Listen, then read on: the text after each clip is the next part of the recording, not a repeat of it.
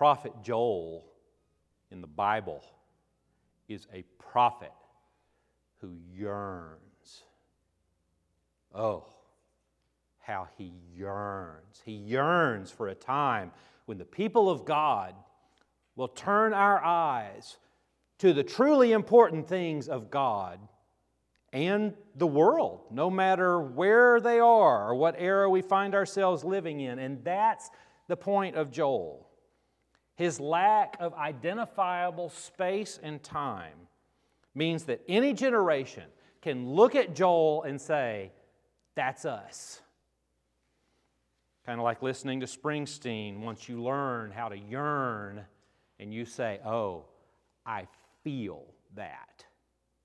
It doesn't matter when Springsteen wrote it or recorded it. What matters is that you identify with it. And so, because we don't know when Joel was written, all that matters is that you hear it in the midst of your own walk with God and in the midst of our own walk with God, and we say together, oh yes, we know what it feels like to yearn.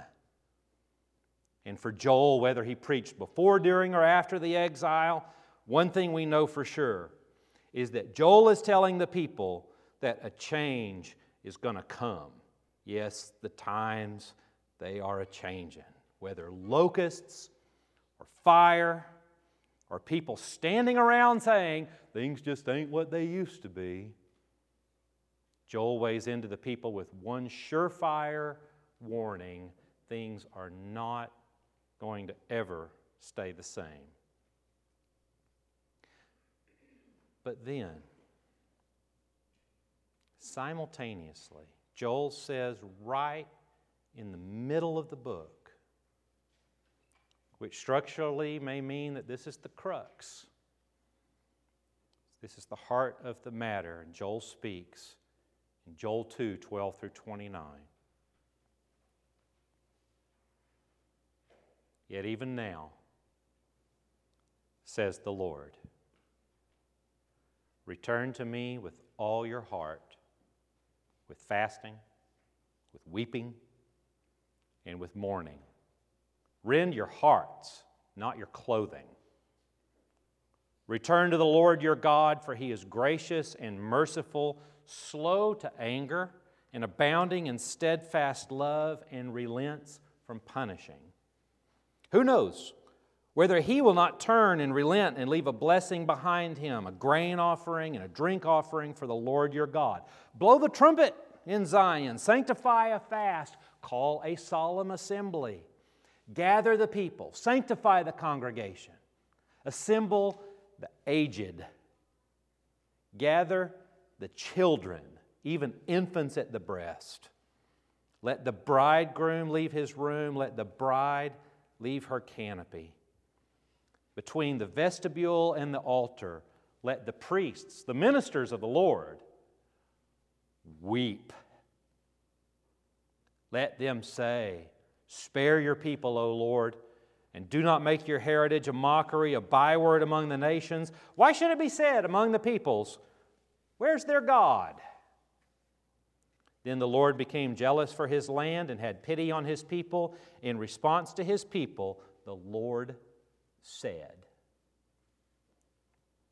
I am sending you grain, wine, and oil, and you will be satisfied. And I will make you a mockery among the nations no more. I will remove the northern army far from you and drive it into a parched and desolate land. Its front into the eastern sea and its rear into the western sea. Its stench and foul smell will rise up. Surely He has done great things. Do not fear, O soil. Be glad and rejoice, for the Lord has done great things. Do not fear, you animals of the field, for the pastures of the wilderness are green. The tree bears its fruit, the fig tree and the vine give full yield. O children of Zion, be glad And rejoice in the Lord your God, for He has given the early rain for your vindication. He has poured down for you abundant rain, the early and later rain as before. The threshing floor shall be full of grain, the vats shall overflow with wine and oil. I will repay you for the years that the swarming locust has eaten, the hopper, the destroyer, and the cutter, my great army, which I sent against you. You shall eat in plenty and be satisfied, and praise the name of the Lord your God, who has dealt wondrously with you. And my people shall never again be put to shame.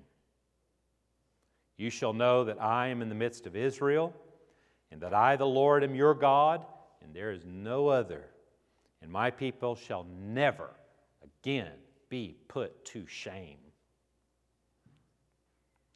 Then afterwards, I will pour out my Spirit on all flesh. Your sons and your daughters shall prophesy. Your old men shall dream dreams, and your young people shall see visions. Even on the male and female slaves, in those days I will pour out my Spirit. Did you hear it all? Return to God with all your heart. Fast. Tear your clothes. No, not your clothes. Tear your heart. Give away your possessions. Simplify your life from all your distractions and whatever it is that you have to do to quit buying into the empty promises of this world. Return to God with all your heart. Call a solemn assembly and gather the people. There is a time to dance and clap. But sometimes there is a time to mourn. From the newborn nursing babies to the old, gather everyone together. And when we are all together, sit for a moment and listen to the ministers weeping at the altar. Mourn, you mourners. Joel is a reminder that there is a time, no matter how unpopular, to gather at the table and to cry for the world. Because we forget. We stop paying attention. For those times when we deserve the ridicule of those who look and say, "Where's your God?" You know what happens in that solemn assembly? Listen again to the turning point of Joel that is also the turning point of this morning. 2:18, then the Lord became jealous for his land and had pity on his people. And 2:21, this is a great verse. Do not fear, O soil. Be glad and rejoice, for the Lord has done great things. Did you hear that? God is blessing the people and the dirt. God is so mighty that if one day He just up and decides to bless the dirt, so be it. Life is hard, the economy is bad, and Joel sings, "Do not fear, you animals of the field, for the pastures of the wilderness are green." You know what the wilderness was during the time of Joel? It's the desert. Rocky, sandy, dusty, hot, dry desert. And Joel has the audacity in the name of God to stand up and say, "Don't worry, animals, because now, because of the work of God, all these dusty pastures, they're as green as can be."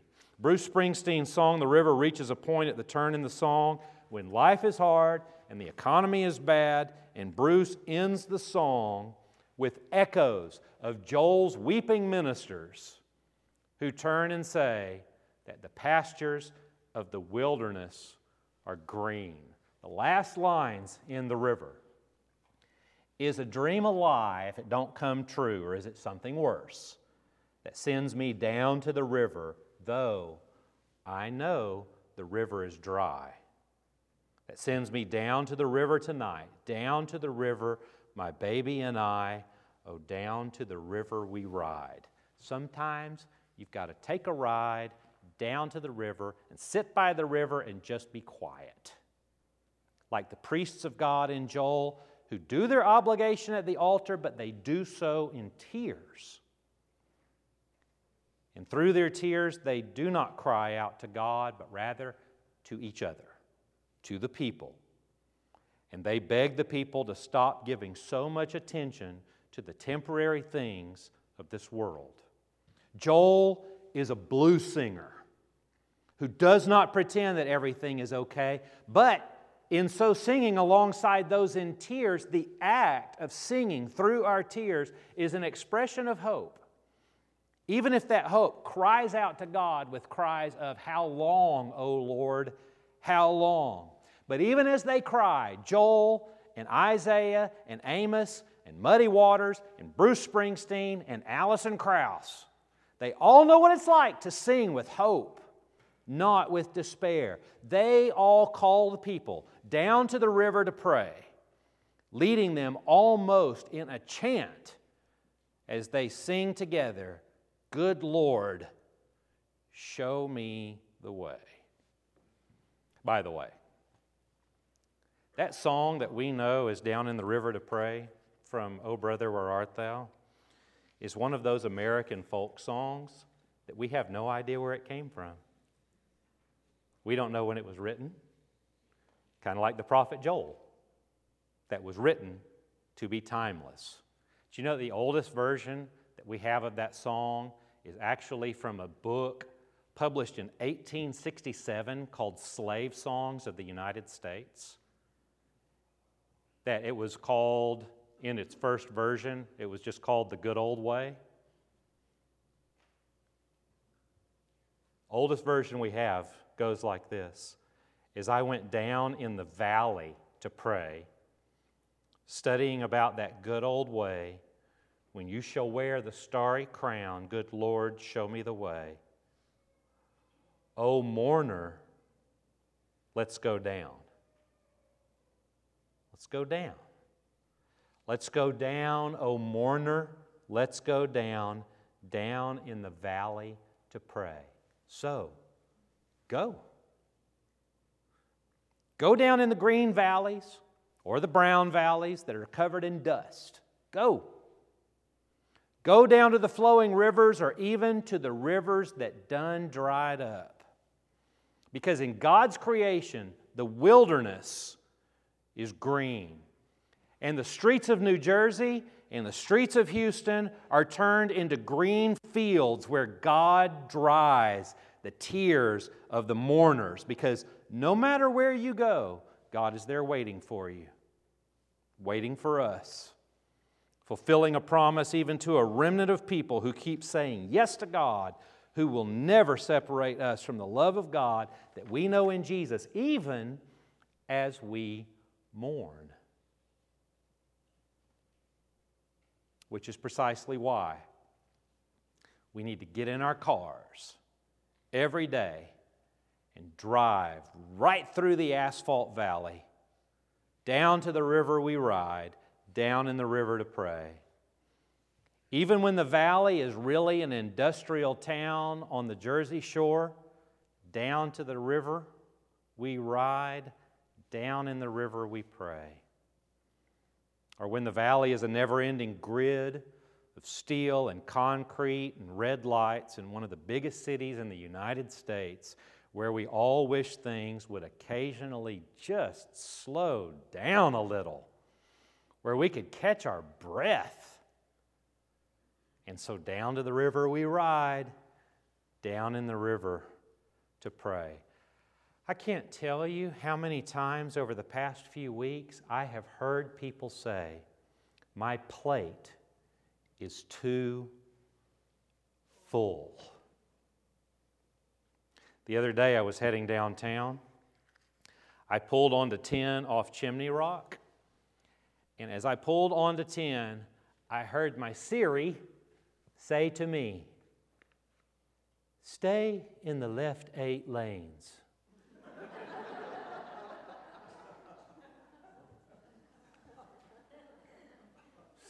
stay in the left 8 lanes. My stars and garters. Stay in the left 8 lanes. No wonder we long for a river. Because even when you are hungry, angry, lonely, and or tired, the promise is there. When the economy tanks and you realize things are not as important as you once thought they were, guess what? The promise of God is still there. And that promise is so real. It's so real, we can almost taste it. That promise, we can almost taste it. You know what that's called? Yearning. Because every once in a while there by the river we catch glimpses of our sons and our daughters prophesying. And we yearn for more. Oh, how we yearn. We see old men dreaming dreams, and we yearn for more. We listen to our young people casting vision, and we yearn, yearn, yearn, and tell them, say more. We want to hear more. Even when the male and female immigrants and dishwashers and construction workers show up in these days, says the prophet Joel, God is in the business of blessing to the point that God says, I will pour out my Spirit. And oh, how we yearn for more when we hear those kind of world-redeeming promises. That's why we long for the new creation. That's why we yearn. We yearn for fulfillment, complete, when all things will be made new. And we are certain, with a certain hope for now, that in the meantime, nothing can change these promises from God, nor anything else in all creation will be able to separate us from the love of God in Christ Jesus our Lord. Amen.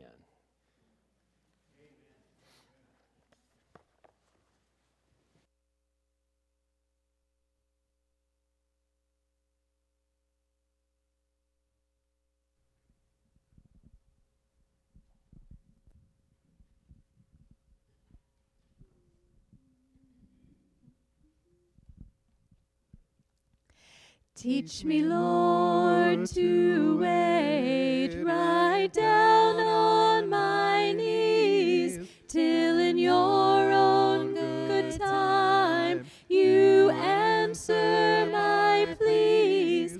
Teach me not to rely on what others do, but to wait in prayer for an answer from you.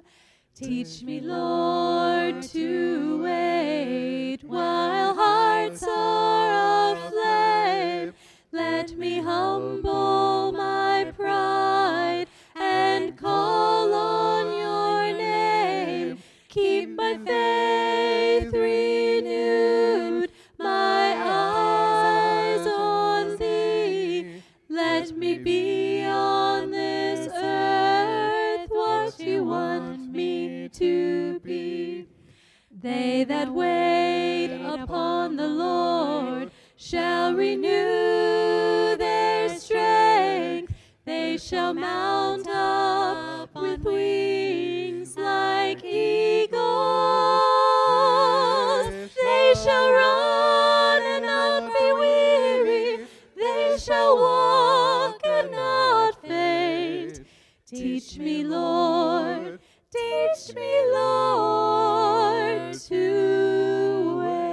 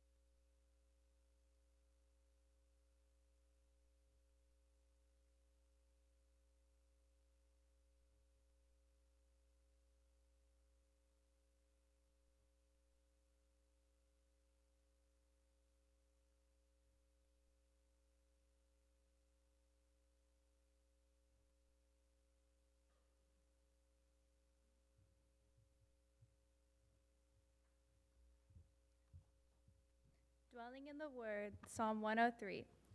The Lord works righteousness and justice for all the oppressed. He made known his ways to Moses, his deeds to the people of Israel. The Lord is compassionate and gracious, slow to anger, abounding in love. He will not always accuse, nor will he harbor his anger forever. He does not treat us as our sins deserve or repay us according to our iniquities. For as high as the heavens are above the earth, so great is his love for those who fear him. As far as the east is from the west, so far has he removed our transgressions from us.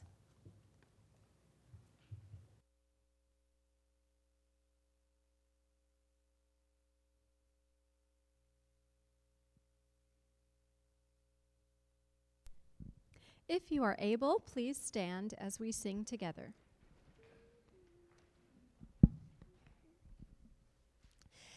Sing the wondrous love of Jesus, sing his mercy and his grace. In the mansions bright and blessed, he'll prepare for us a place.